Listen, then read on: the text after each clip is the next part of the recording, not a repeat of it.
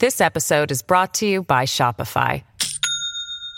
Do you have a point of sale system you can trust, or is it a real POS? You need Shopify for retail. From accepting payments to managing inventory, Shopify POS has everything you need to sell in person.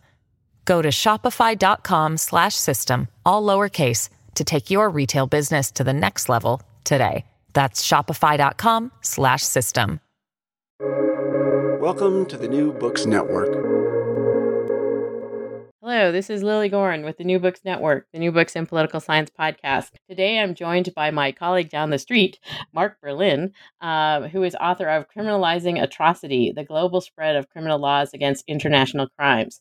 This book was published in 2020 by Oxford University Press, and it is a dive into our understanding of criminal laws, atrocity laws, as Mark refers to them, and international crimes, and how those have sort of spread in legal systems across the globe. But I'm going to let Mark explain that to us.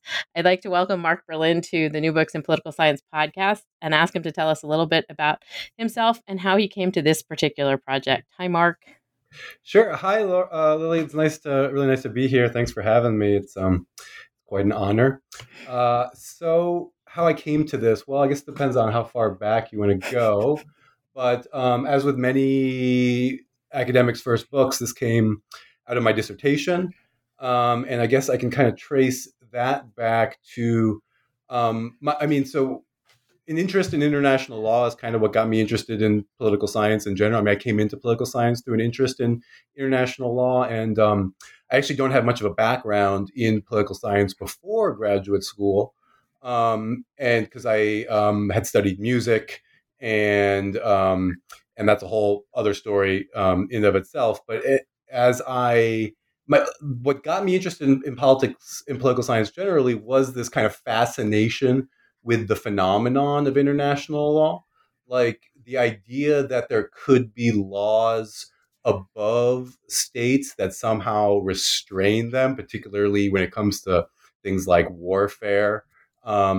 Was just really fascinating for me. So when I was doing my graduate work at UC Irvine, that was kind of what the kind of substantive topics that I was kind of grounded in. And what I was particularly interested in was kind of criminal accountability under international law. Like, how is it possible that individual, say, government and military officials could be prosecuted for acts they committed in warfare or human rights violations against their own people.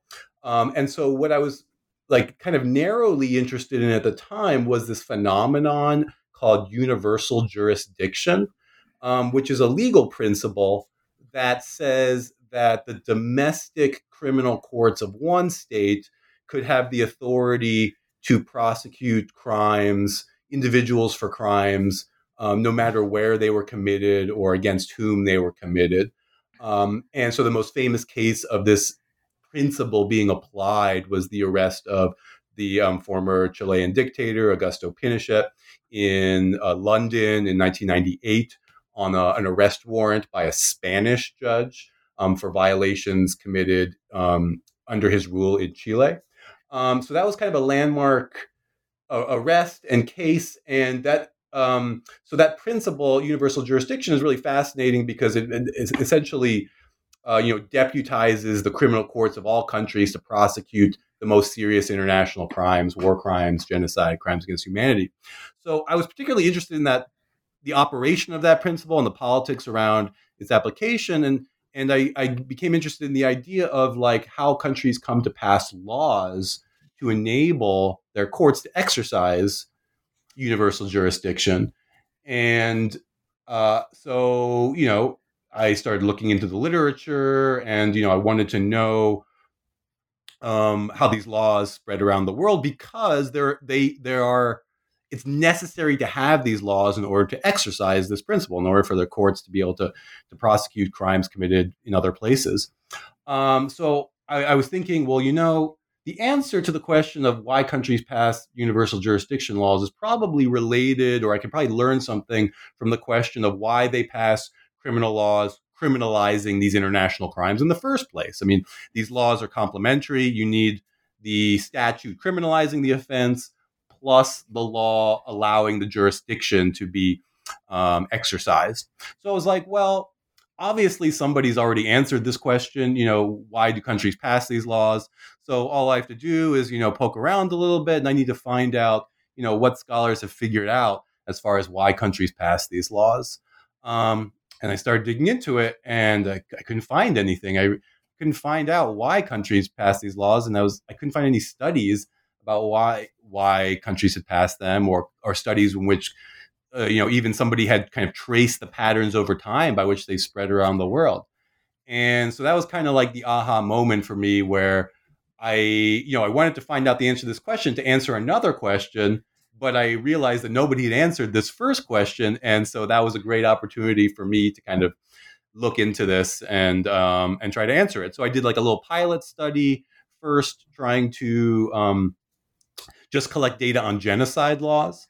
And, I discovered that there were some data sets out there that established like what laws exist on the books around the world. Amnesty International has a big kind of report about this. But I needed to know when these laws were actually adopted. Just knowing what laws are on the books today, you're still very limited in being able to draw inferences about why they were adopted if you don't know when they were adopted. So I needed to go and try to find out when these laws were adopted. And so I kind of initiated a little pilot project when I was writing my prospectus for a dissertation to try to see if it was even feasible to collect this kind of data, because there's not a lot of models of kind of cross-national longitudinal studies of kind of national law adoption, with the exception of maybe constitutional law. And so I didn't have a lot of models for this, so I needed to kind of figure out if it was even possible. So that it worked out for me. I was able to establish that it was possible to do this kind of data collection, and that there was even something interesting about the patterns that merited substantively, and analytically to go forward with this. So yeah, I guess that's a little bit of a lengthy explanation. So the book is essentially two prongs: how and why. And so the question is, like, how did states, countries, decide to pass, implement, put on their books laws about crimes against humanity, about genocide, about atrocities, particularly if they were countries that perhaps were doing some of this stuff, which is what I found really interesting as you sort of trace this through the book. And also, not only how did they do it, but then the question was, why did they do it? Why did they choose to do this? And you also put this into a context that has a sort of time, as you say, there's a sort of temporal construct around this, like when these things happened. So I'd love for you to sort of first talk about this broad question of how did they do it? And is there something that like one state did that another one followed, that another one followed? And then we can get into why and some of the other stuff. Yeah, so that's a great way to get into this. So one thing I discovered in collecting this data, and that became apparent to me over time, is that the question of why is inextricably linked to the question of how. In other words, you can't really answer the question of why countries have passed these laws if you don't pay attention to how they adopted them. And by that, what I'm getting at is that there's essentially two pathways through which countries may typically adopt new criminal laws or criminalize new offenses in their national law. The first is kind of what we would intuitively think about when we think about criminalizing new offenses. A government takes the initiative to adopt a new, say, standalone statute, the War Crimes Act in the United States or the Genocide Act in the United States, both passed in the 1990s. The Genocide Act passed in the late 80s. Or amending an existing criminal code. Most countries in the world, not all, but most have kind of these comprehensive criminal codes. And if you want to criminalize a new offense, you might just amend that code or add something onto it. That's what I call the kind of targeted legislation pathway. And it's, already kind of intuitive expectation about how criminal offenses get adopted. And certainly many countries criminalized atrocity crimes through that pathway. But what I also found is that a very large proportion of countries, roughly half or so, depending on which particular offense you're talking about, adopted through a different pathway. And that is through the decision to rewrite their criminal code entirely. So countries not irregularly, occasionally decide to rewrite their criminal codes, their national criminal codes, in their entirety. I crunched the numbers, and it's maybe about 2.5 new criminal codes per year since World War II around the world. So it's not totally rare. It's not an everyday occurrence. And the thing is, when they decide to do that, that triggers a number of dynamics that we'll get into that increase the likelihood that legal ideas or particular criminal offenses that otherwise would not have likely gotten on a government's agenda does get into the mix of decision making and legal ideas, and eventually could get into the final product. So, one pathway to adoption is through kind of this targeted legislation. The other pathway to adoption is as one piece of a much larger, comprehensive, wholesale rewriting of a criminal code. And in terms of those two pathways taken, did you find a pattern of kind of countries that did one or the other? Yeah. So I have a few hypotheses in the book about how the dynamics around these patterns might be different.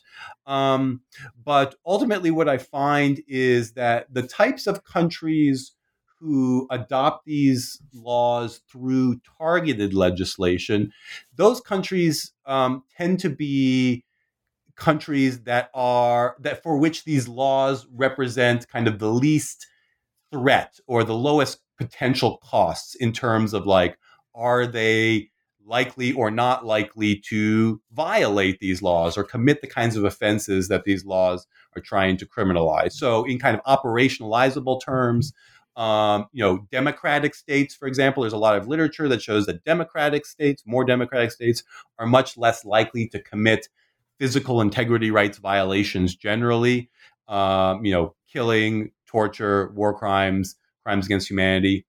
And so those kinds of countries are more likely to say, take the concerted initiative to want to criminalize these offenses. What's interesting is that the correlates or the determinants of adoption through this targeted legislation pathway are not the same as the correlates or determinants of adoption through the larger wholesale criminal code reform process. So I found that, for example, regime type doesn't matter when it comes to the question of what kinds of countries are more or less likely to adopt atrocity laws once they have already made the decision to rewrite their criminal code. So I found that regime type doesn't explain variation in those decisions.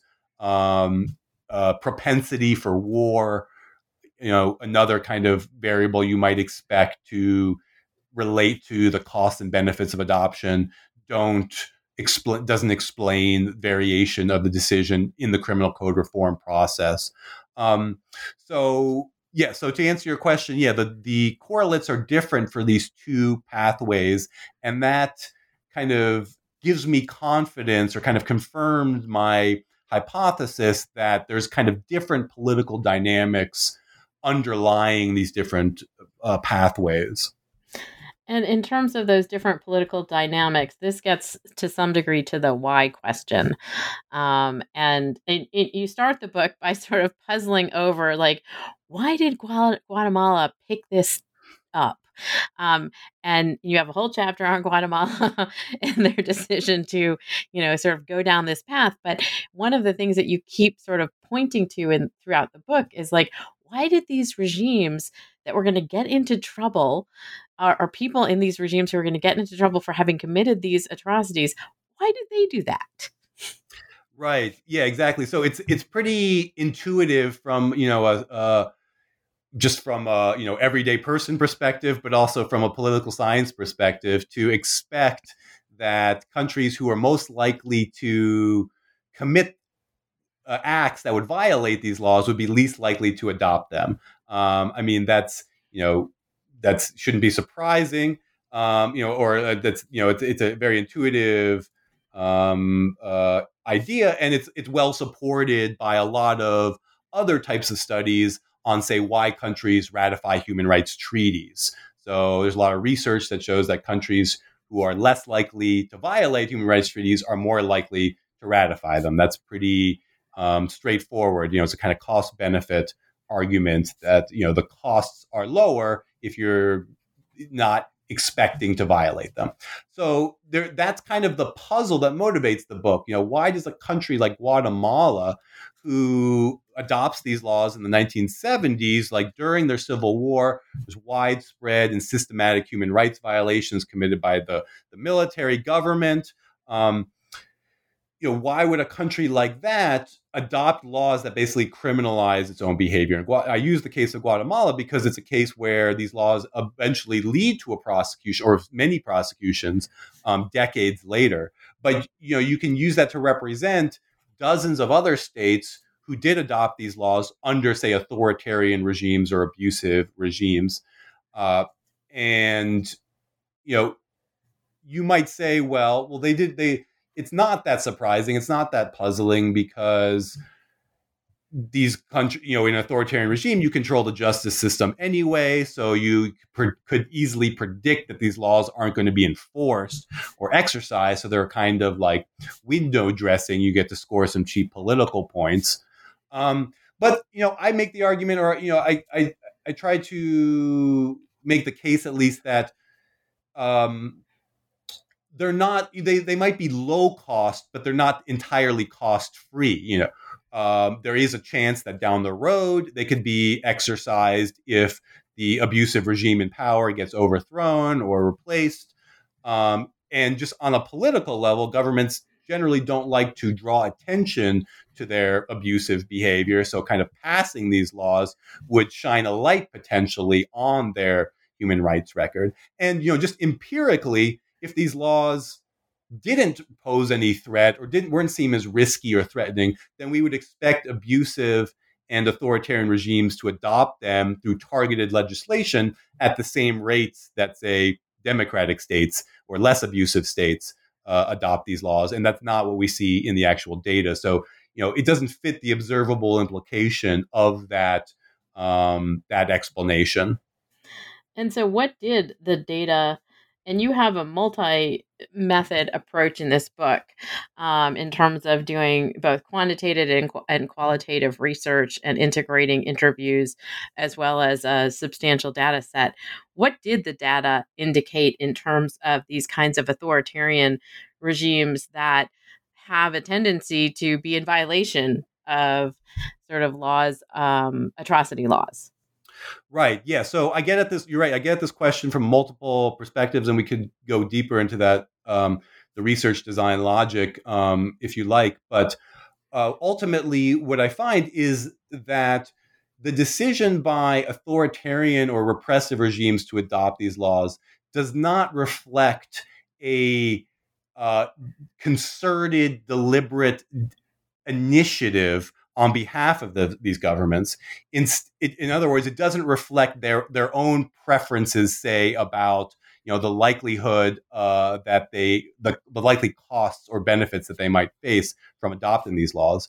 Instead, what the adoption reflects is the decisions by those technocratic legal experts who are appointed by those governments to draft these large-scale criminal code reforms. In other words, to the extent that authoritarian or repressive governments do adopt atrocity laws or have adopted atrocity laws over the decades, it's much more often been through these processes of criminal code reform.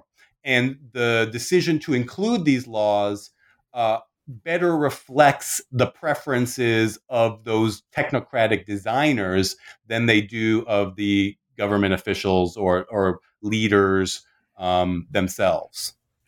And this is also where we get into a little bit of like what is often considered the weeds of international law, is that it's not an area that most people have a lot of familiarity with. It's certainly not something that we can sort of talk about like your Fifth Amendment rights in the United States or something to that effect. And it's often been this highly theoretical kind of realm, with like law of the sea and treaties and so forth. And so the people who end up writing these laws are ones who have been steeped in it, and who are often separated from the public in lots of ways because they're educated and so forth. Can you talk a little bit about, the sort of how this realm of international law sort of comes to operate in this way? Yeah, so this is a big story. There's a lot of aspects to this, but let me see if I can just kind of give you the basic contours of it. So the body of international law that we refer to as, say, international criminal law, is the body of international law that subjects individuals to criminal accountability for violations of human rights. It's a relatively new body of international law and represents a kind of revolution in international law, because international law traditionally was meant to regulate relations between states and didn't really impose any kind of accountability or liability on individuals. That changed with the Nuremberg trials after World War II, where the kind of, I think, the 21 or 22 highest ranking surviving Nazis were prosecuted in an international court for war crimes, crimes against humanity, and crimes against peace. That the creation of that tribunal, as well as a number of treaties in its wake, the Genocide Convention, the 1949 Geneva Conventions, for the first time really established this edifice of international rules and obligations that did, for the first time, like I said, impose criminal liability on government and military officials. So that's nice in theory, but how do you actually enforce that? So Nuremberg was an international court. The states who negotiated these treaties weren't very interested in the idea of establishing a new permanent international court that would have jurisdiction over these crimes going forward, which is, if you're a political scientist, that shouldn't be surprising, because we know that governments don't like to, subject themselves to greater scrutiny, especially in an area like national security that represents kind of their most fundamental interests. So at the same time, because they didn't want to establish a new international court, the kind of second best, enforcement model would be to have domestic courts be the main enforcers of these laws. So even though this kind of became the dominant enforcement model of these treaties, it's actually an idea that predates these treaties and kind of originates in a group of kind of elite criminal law experts and scholars and practitioners in Europe, going back to the early 20th century, who are all kind of leaders in this prestigious technocratic organization called the International Association of Penal Law, or the AIDP, which is its French language acronym. It's a Paris-based organization. And the leaders of this organization had long been interested in establishing an international criminal law regime, which they saw as a means to kind of promote world peace or kind of restrain war.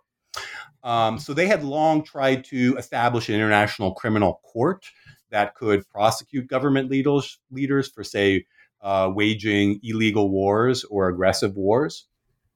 But not surprisingly, these ideas never really went very far because states don't like those kinds of ideas generally.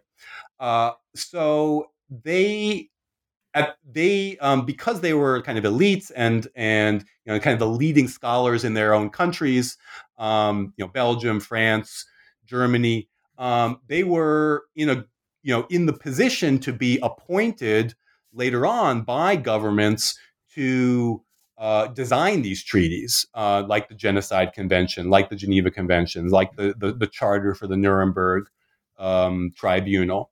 And so they took that opportunity to advance the idea of the ideas about how to promote a functioning international criminal law regime. So you had their ideas about establishing an international criminal law regime and how that would work. At the same time, these were criminal law specialists. These weren't international lawyers. And so they're primarily focused on national criminal law, even though they had this interest in the international realm. And so one of their kind of more fundamental interests, even before you start talking about international law, was this idea of kind of promoting a science of criminal law, of using kind of new understandings from sociology and psychology and criminology to figure out how to design criminal law in a way to best protect society from criminal offenses, as opposed to just trying to punish criminal offenders. And so one of their ideas was that using science, we could establish a science of criminal law and thus, kind of devise universal criminal law standards that could serve as kind of standardized models or kind of off-the-shelf models that, countries would unify their criminal law systems around. And, this would promote a kind of international criminal law system by kind of unifying all of the country's criminal laws around the same principles and offenses. So this idea was also, a very salient idea for these same scholars who were appointed to draft these international criminal law treaties. And so they had previously been thinking about, well, if states aren't going to establish an international criminal court, one way we can try to approximate an international criminal law system that aligns, with our, pre-existing ideology is to get countries to take international offenses and incorporate them into their domestic laws. That way, even though there's no international criminal court, countries' national criminal justice systems will be able to prosecute these international offenses like war crimes and crimes against humanity. So it would kind of be a kind of de facto international criminal law system. So they succeeded in kind of incorporating that very idea, that very model of enforcement into these treaties, these post-World War II treaties like the Genocide Convention and the Geneva Convention. So that idea gets embedded in international law and becomes the dominant enforcement model for how an international criminal law system is designed to be enforced going forward in the second half of the 20th century. This episode is brought to you by Shopify. Do you have a point of sale system you can trust, or is it a real POS? You need Shopify for retail. From accepting payments to managing inventory, Shopify POS has everything you need to sell in person. Go to shopify.com/system, all lowercase, to take your retail business to the next level today. That's shopify.com/system. But as you note, there's also not a lot happens. I mean, after Nuremberg, you sort of talk about the fact that this gets designed and you have the establishment of these international communities like the UN and so forth, but that there's a stretch of time where not too much is done. And then there's another watershed moment. Can you explain this sort of temporal sort of structure around our understanding and in the implementation of these kinds of laws against atrocities? Yeah. So, over the next, after Nuremberg and the Genocide Convention, the Geneva Conventions in the late 40s, for the next 50 years or so, if my math is correct, there until the late 80s, early 90s, there is basically no action at the international level in terms of new atrocity prosecutions. There are no new international courts established until the International Criminal Tribunal for Yugoslavia in 1993.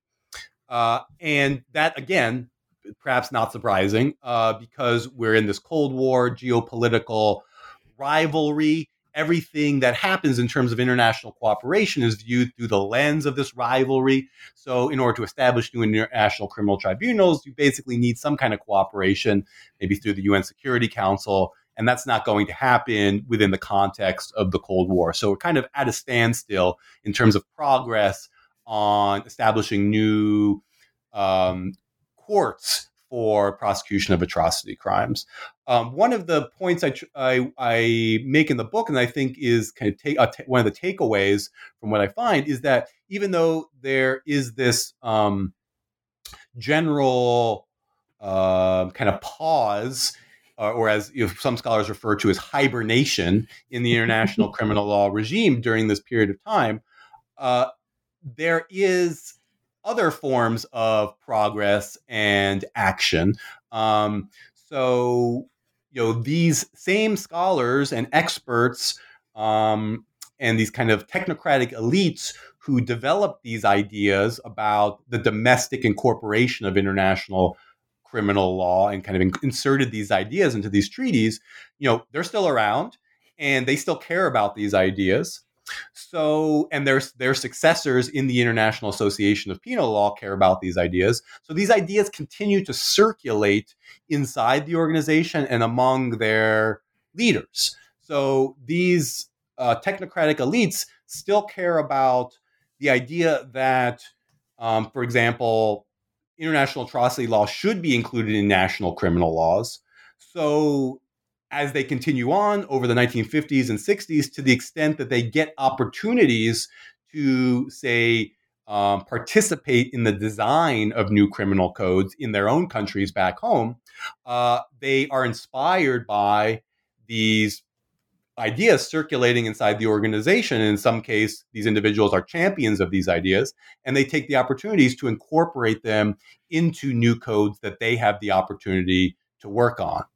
At the same time, they spread these ideas through professional conferences, textbooks, scholarly journals, so that criminal law scholars around the world who are influenced by the AIDP, and that's certainly not all criminal law scholars, but those particularly in countries that are have links to this organization, that scholars and technocratic criminal law elites in those countries come to view these ideas as kind of important components of a modern criminal law or modern criminal code, so that you get to the point where criminal code drafters who aren't particularly progressively minded or aren't inspired by the goal of promoting human rights, nonetheless come to see these laws in a kind of taken for granted way as,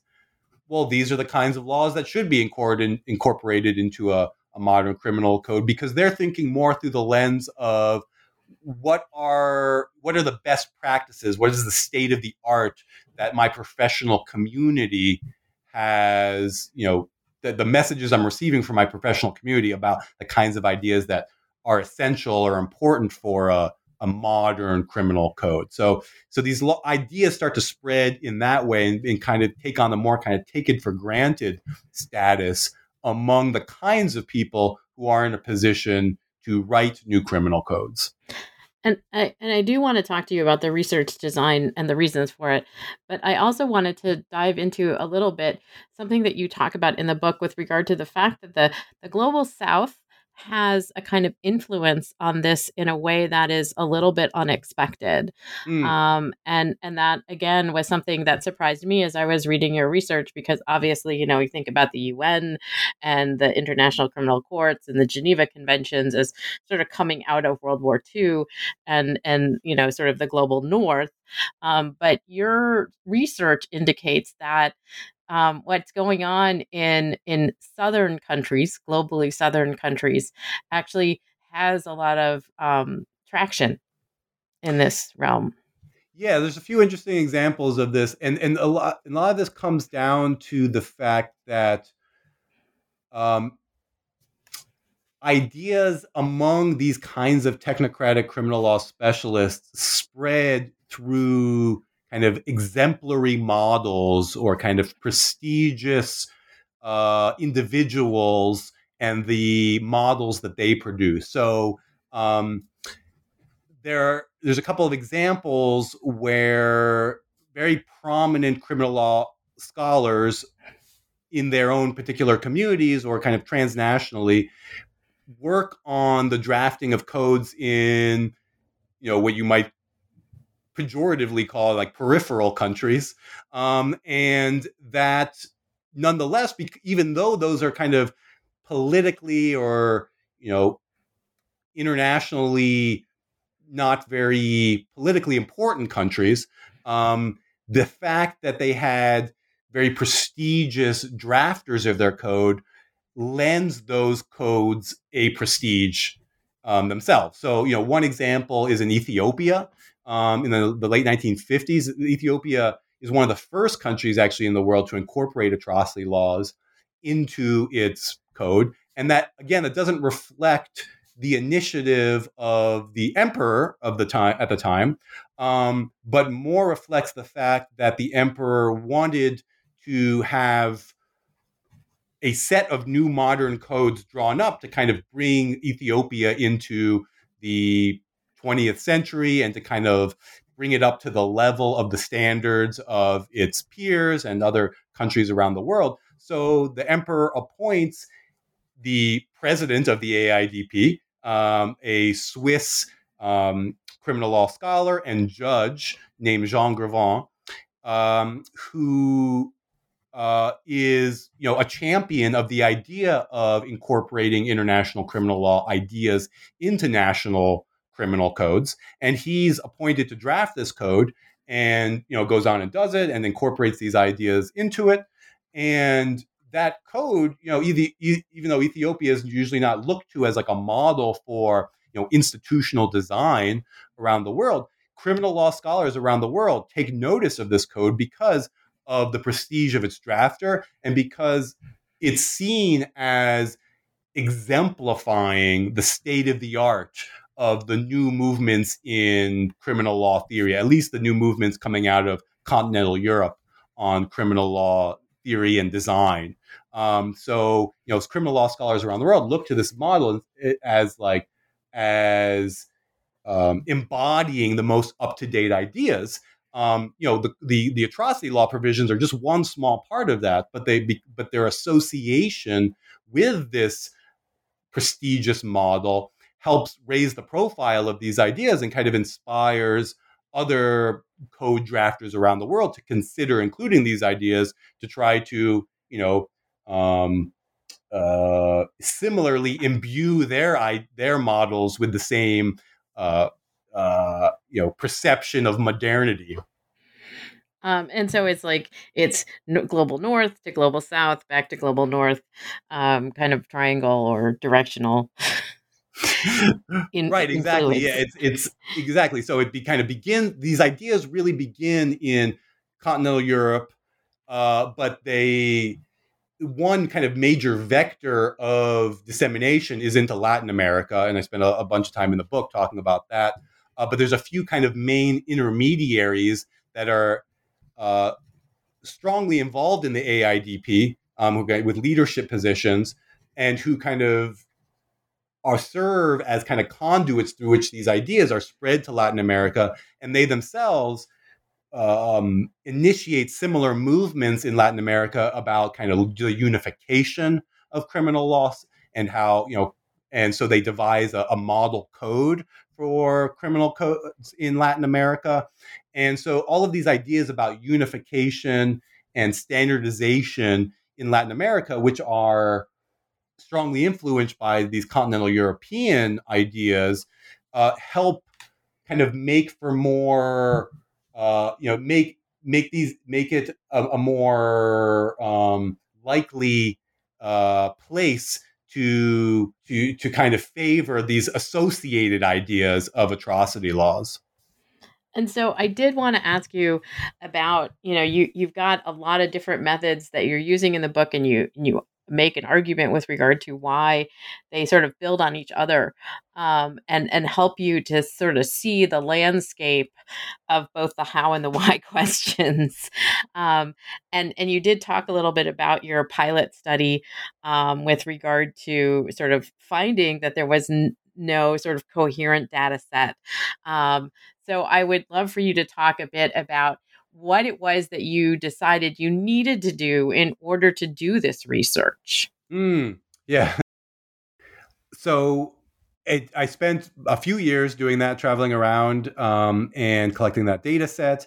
And then that enabled me to use statistical analyses to analyze the determinants of these two different pathways. And lo and behold, the statistical analysis confirmed my expectations that the determinants of these two different pathways to adoption, targeted legislation or kind of wholesale criminal code reform, and have different correlates or different determinants.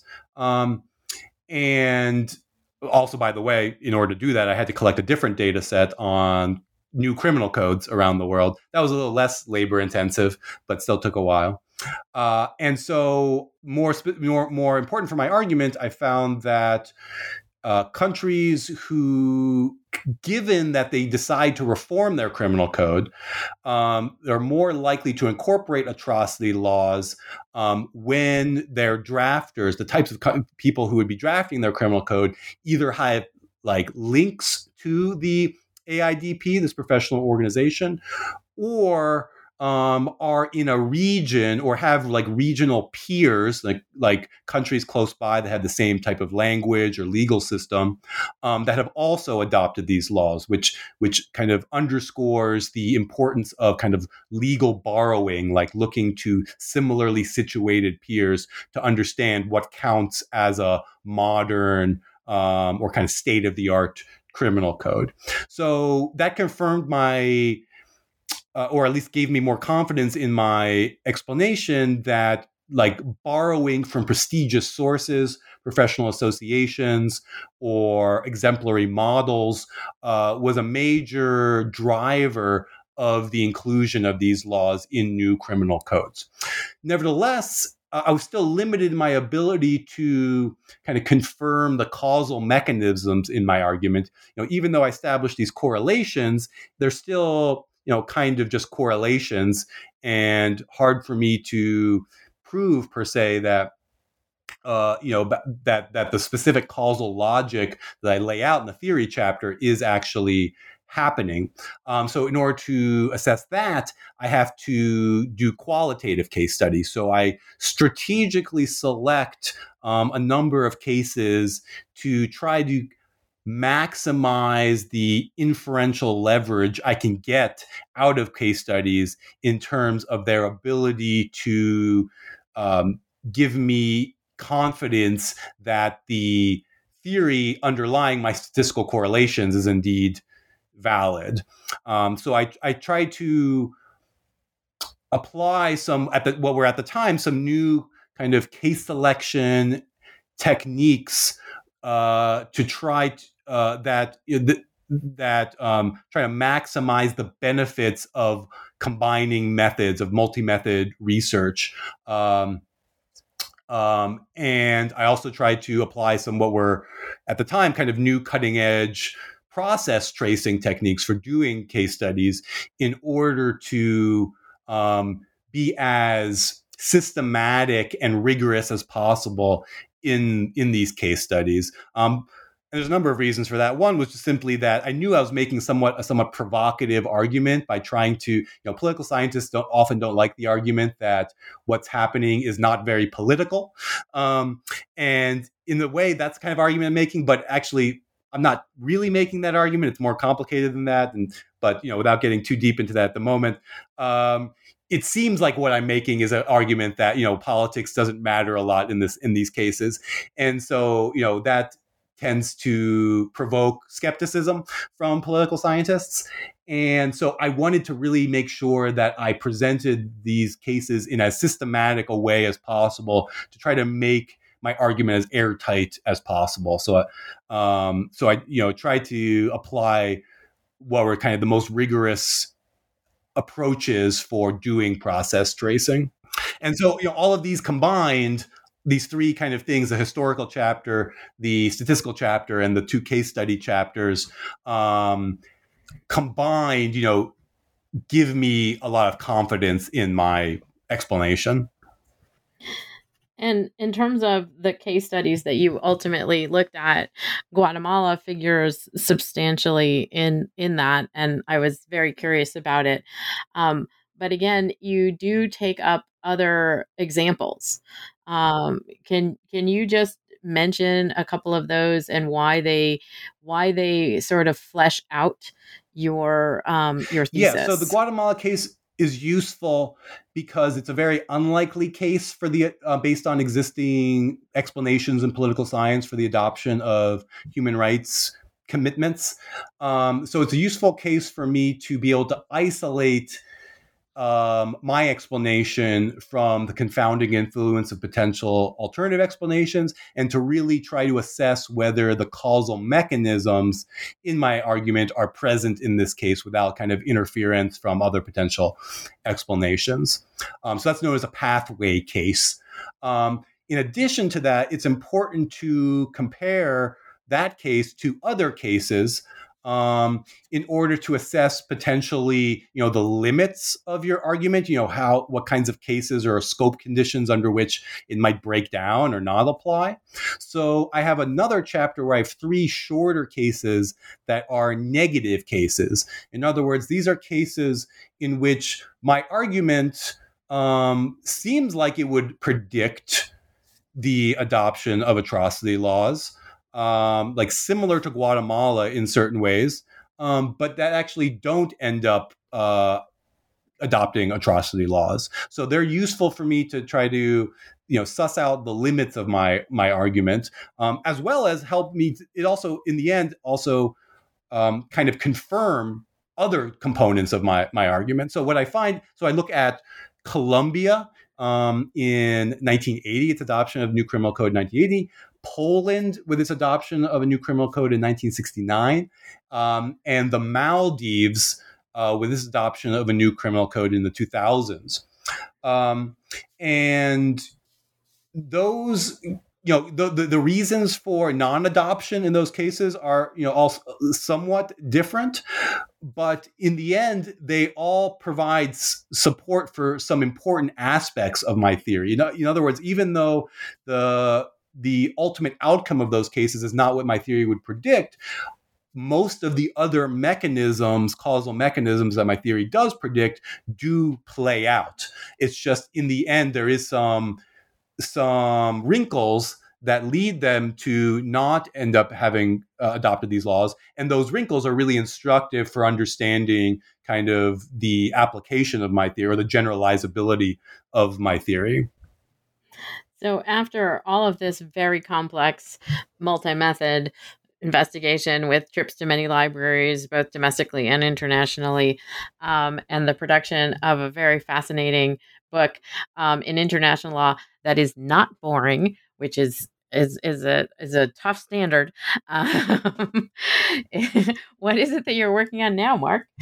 Oh, well, thanks for asking that question. So I have kind of, I've been, putting to bed this kind of first big research project of my career, kind of tying up loose ends, and then shifting to a new big project, which one way to think about it is I'm kind of shifting from a focus on the extraordinary atrocities like genocide and crimes against humanity to more ordinary human rights violations, if I can call them that, specifically torture. So I am focusing on a number of research questions related to kind of the prevention of and prosecution for or accountability for torture. And there's a few different components to this. One, on kind of a comparative or global level, I'm doing a number of kind of statistical or quantitative studies that look at kind of the spread of torture laws, more specifically, as well as how those torture laws have changed over time. So I'm getting into like the content of the laws too, and not just the existence of them. I actually have a new piece that's I think just came available on kind of the early view at the American Journal of Political Science, which looks at the question of does criminalizing torture deter police torture by police.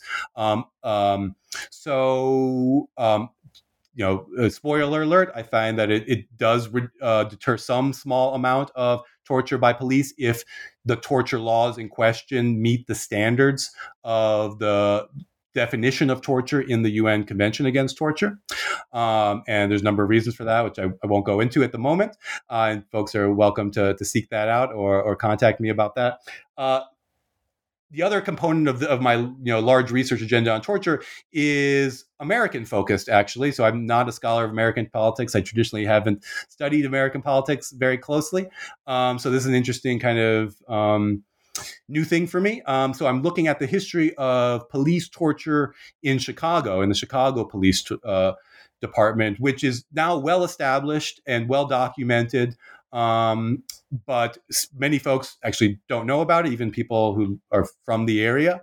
So there was a systematic pattern of torture by police detectives in Chicago from like the early 70s to the 1990s. And since then, there's been a lot of,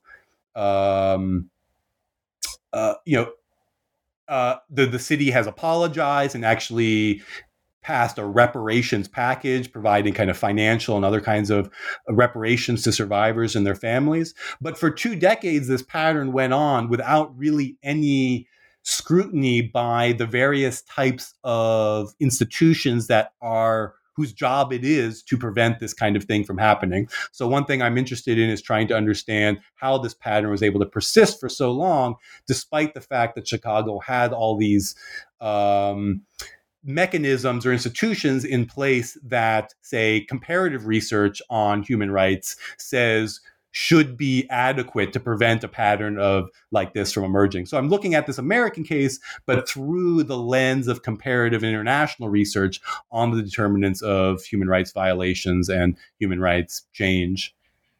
So not only are you doing American politics, but you're also doing a little sociology. I guess so. Yeah. I mean, I think sociological kind of orientation has kind of run throughout almost everything I've done. I think I tended to hang out with the sociologists more than the political scientists where I did my PhD. So that's certainly a big kind of strain running throughout my work. Well, Mark Berlin, I would like to thank you for joining me today on the New Books in Political Science podcast.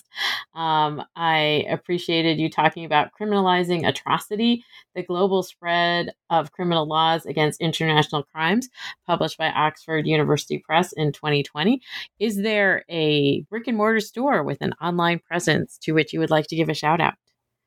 Yeah, so in Milwaukee, there is Boswell Books, which is a great local bookstore. And so I would recommend that.